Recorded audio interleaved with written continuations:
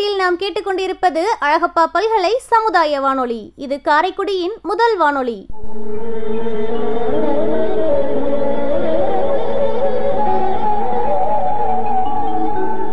கோடி கொடுத்த கொடைஞன் குடியிருந்த வீடும் கொடுத்த விழுச்செல்வன்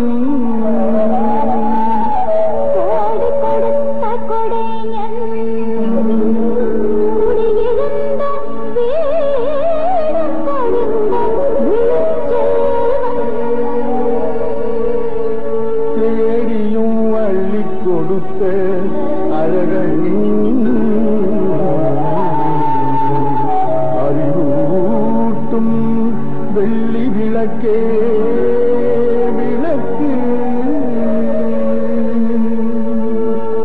இந்திய அரசு அறிவியல் தொழில்நுட்பத்துறையின் விக்யான் பிரசார் மற்றும் காரைக்குடி அழகப்பா பல்கலைக்கழகம் இணைந்து வழங்கும் அறிவியல் பாலம் புதிய தொடர் நிகழ்ச்சி அனுபவ் திட்டத்தின் பரவலாக்கம்.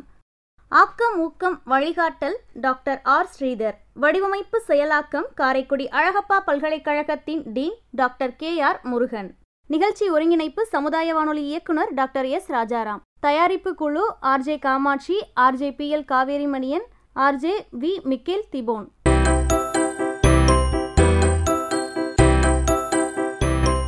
அறிவியல் பாலம் தொடரில் இன்று முதல் அறிவியல் விழிப்புணர்வு மூத்த குடிமக்களிடம் பரவலாக சென்று சேராததற்கு காரணம் அறியாமையா ஆர்வமின்மையா என்ற தலைப்பில் சிறப்பு பட்டிமன்றம். அறியாமையே என்ற அணியில் வாதிடுவோர் கவிஞர் சாத்தை மு பாரதிதாசன், கவிஞர் ஜோதி சுந்தரேசன்.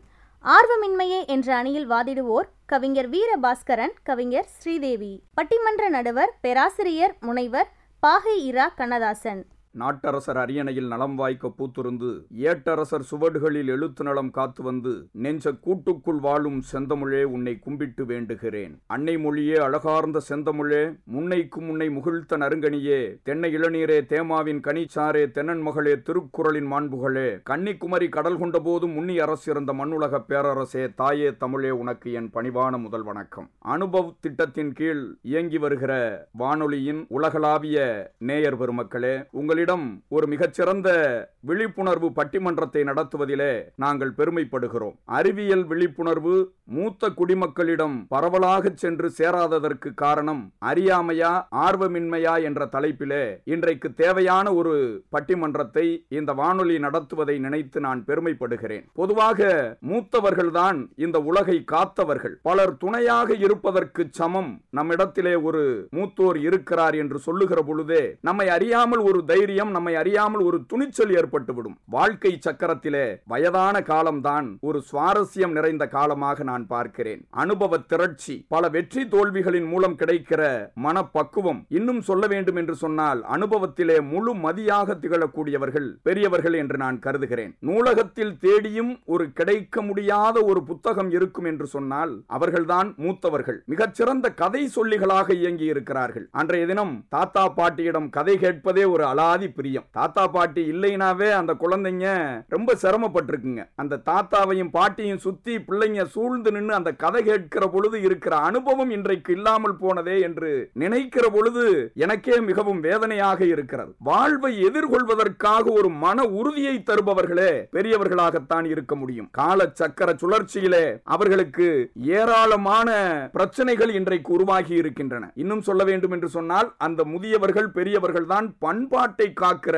விழுமியங்களாக இருந்தவர்கள், விவசாயத்தை அறிந்தவர்கள், பருவநிலையை புரிந்தவர்கள், மனித மனங்களை பற்றி தெளிந்து சொன்னவர்கள், ஆற்றல், அனுபவம், அன்பு எல்லாவற்றிலும் விதந்தோதி இருக்கக்கூடியவர்கள். இன்னும் சொல்ல வேண்டும் என்று சொன்னால் பேச்சாளர்களுக்கு நான் சொல்லிக் கொள்ளுகிறேன், தேசத்தினுடைய சொத்தே முதியவர்கள் தான். அவர்களினுடைய அனுபவம், உழைப்பு, திறமை, உலகத்தை இயக்குகிற பேராற்றல் தான் இந்த தேசத்தையே ஒரு நெம்புகோலாக இருந்து இயக்குகின்றன என்று நினைக்கிற பொழுது நான் பெருமிதம் கொள்கிறேன். கலையாக இருந்தாலும், இலக்கியமாக இருந்தாலும், மானுட அறிவியலாக இருந்தாலும், கல்வெட்டியலாக இருந்தாலும் எல்லாவற்றிலும் முதியவர்களினுடைய பங்கு இல்லாமல் இந்த உலகம் இயங்கியதாக வரலாற்று சுவடுகளை புரட்டவே முடியாது. இன்னும் சொல்ல வேண்டும் என்று சொன்னால், ஒரு தலைமுறையினுடைய விழுது பெரியவர்கள். வார்த்தைகள் தடுமாறினாலும், அன்பிற்குரியவர்களே, அன்பான நேயர்களே, பெரியவர்கள் முதியவர்கள் வார்த்தைகள் தடுமாறினாலும் கூட இளைய தலைமுறை வாழ்க்கை தடுமாறாமல் பார்க்கக்கூடிய ஆற்றல் படைத்தவர்கள் தான் பெரியவர்கள் முதியவர்கள் என்று நான் பார்க்கிறேன். ஆனால் அந்த முதியவர்கள் இன்றைக்கு அறிவியலினுடைய பின்புலத்தை சற்று ஏற்றுக்கொள்வதற்கு தயங்குகிறார்கள். அதுதான் இன்றைய பட்டிமன்றத்தினுடைய தலைப்பாக தந்திருக்கிறார்கள். மகாகவி பாரதி அறிவியலை பற்றி நிறைய பாடினான். வானை அளப்போம், கடல் மீனை அளப்போம், ஆயுதம் செய்வோம், நல்ல காகிதம் செய்வோம், ஆலைகள் செய்வோம், கல்வி சாலைகள் செய்வோம், ஓய்தல் செய்யோம், தலை சாயுதல் செய்யோம், உண்மைகள் சொல்வோம், பல நன்மைகள் செய்வோம் என்று சொன்னார்.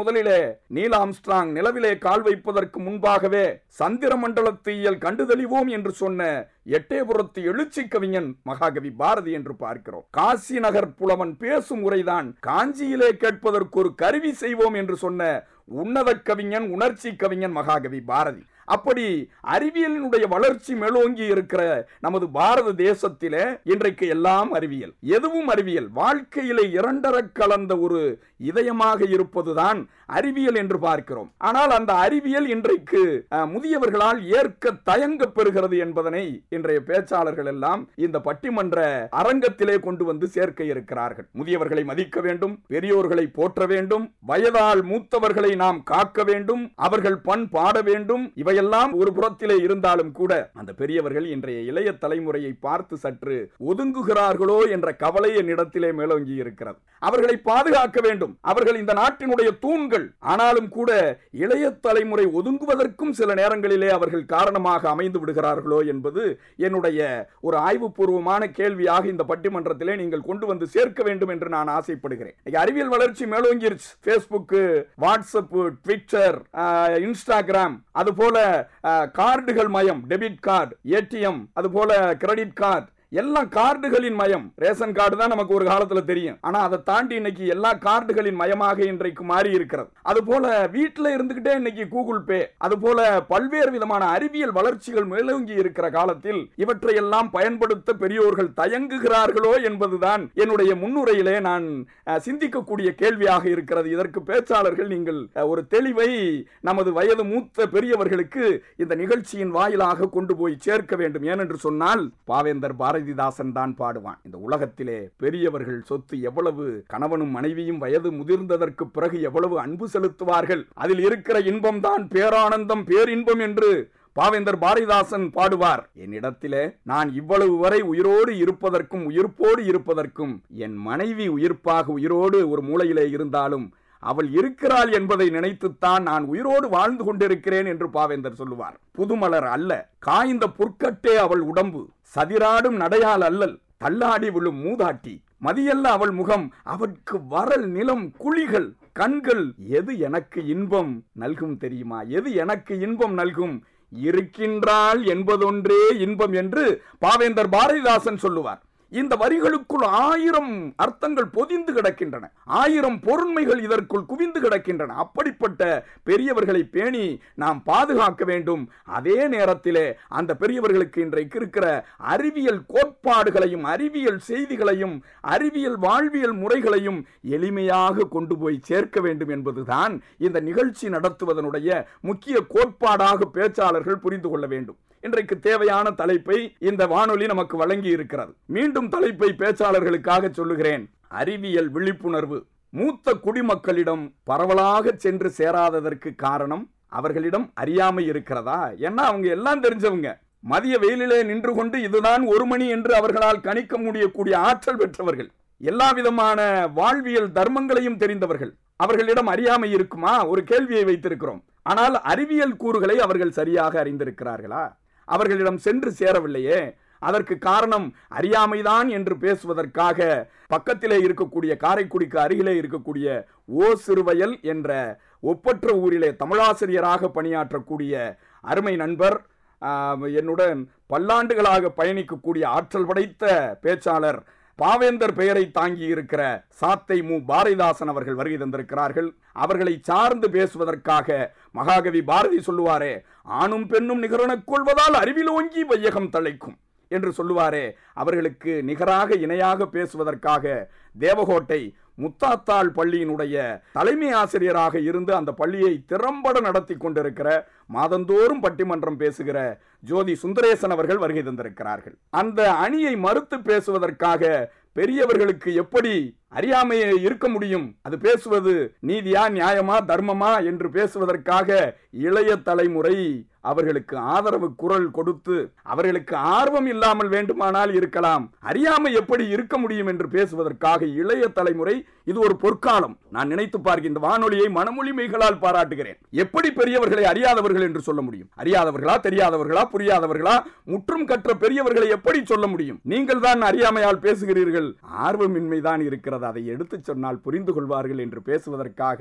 எங்கள் தேவகோட்டை சேவுகன் அண்ணாமலை கல்லூரியிலே தமிழ் துறையிலே ஆய்வு நிகழ்த்தக்கூடிய ஆய்வு மாணவர், முனைவர் பட்ட ஆய்வாளர், அருமை தம்பி தமிழ் தும்பி பாஸ்கரன் அவர்கள், வீர பாஸ்கரன் அவர்கள் வீரமா பேசுவார். சில பேர் வீரம்னு பேர் வைப்பாங்க, வீரம் இருக்காது. ஆனா தம்பி வீர பாஸ்கரன் வீரமாக எம்பி பேசக்கூடிய, நான் நம்பி என் அன்பு தம்பியை பேசுகிற பொழுது நம்பி எந்த நிகழ்ச்சியிலும் போடலாம், தம்பி எம்பி பேசுவார், தமிழ் தும்பியாக பேசுவார் வீர பாஸ்கரன் அவர்கள். அவரை சார்ந்து பேசுவதற்காக மாநில அளவிலே பல்வேறு விதமான முதற் பரிசுகளை எங்கள் கல்லூரிக்கு கொண்டு வந்து பல பெருமைகளை சேர்த்திருக்கக்கூடிய, பாரதி சொல்லுவதை போல பட்டங்கள் ஆழ்வதும் சட்டங்கள் செய்வதும் பாரினில் பெண்கள் நடத்த வந்தோம். 8 அறிவினில் ஆணுக்கு இங்கே பெண் இளைப்பிள்ளை கான் என்று கும்மியடி பெண்ணே கும்மியடி என்று சொன்னானே மகாகவி பாரதி. அந்த பாரதியினுடைய வார்த்தைகளுக்கு இலக்கணமாக திகழக்கூடிய எங்கள் கல்லூரியின் கணிதத்துறை 3ஆம் ஆண்டு மாணவி ஸ்ரீதேவி அவர்கள் வருகை தந்திருக்கிறார்கள்.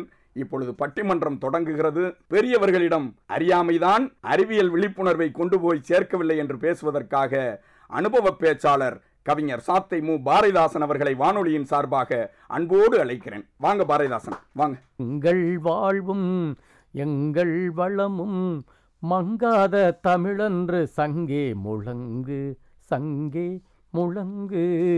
பொங்கு தமிழர்க்கு இன்னல் விளைத்தால் சங்கார நிஜமென்று சங்கே முழங்கு. மிகுந்த எழுச்சியோடும் ஏற்றத்தோடும் நடைபெற்று கொண்டிருக்கும் இந்த மாபெரும் பட்டிமன்ற நிகழ்விலே எதிரணியையும் வணங்கி, எங்கள் அணியையும் வணங்கி, எங்களுக்கெல்லாம் புகழ் சேர்த்து கொண்டிருக்கும் இந்த காரைக்குடி மண்ணை பெருமைப்படுத்தி கொண்டிருக்கும் எங்கள் நடுவர் ஐயா பாகை கண்ணதாசன் அவர்களை நாங்கள் பெருமையோடு நினைத்து பார்க்கின்றோம். எல்லா இடங்களிலும் தமிழை பரப்பி கொண்டிருக்கிறார். அற்புதமான தலைப்புங்கய்யா. இது தலைப்பை ஒரு முறை சொல்லுங்களேன் பாப்பா. என்ன இவ்வளவு நேரம் நான் 10 நிமிஷம் பேசியிருக்கேன், தலைப்பு இப்ப கேட்டுக்கிட்டு இருக்கீங்க? இல்லை, நீங்க முதியவராக இருக்கிறதுனால மறந்துடுவீங்களோ என்னமோன்னு நினைச்சேன்.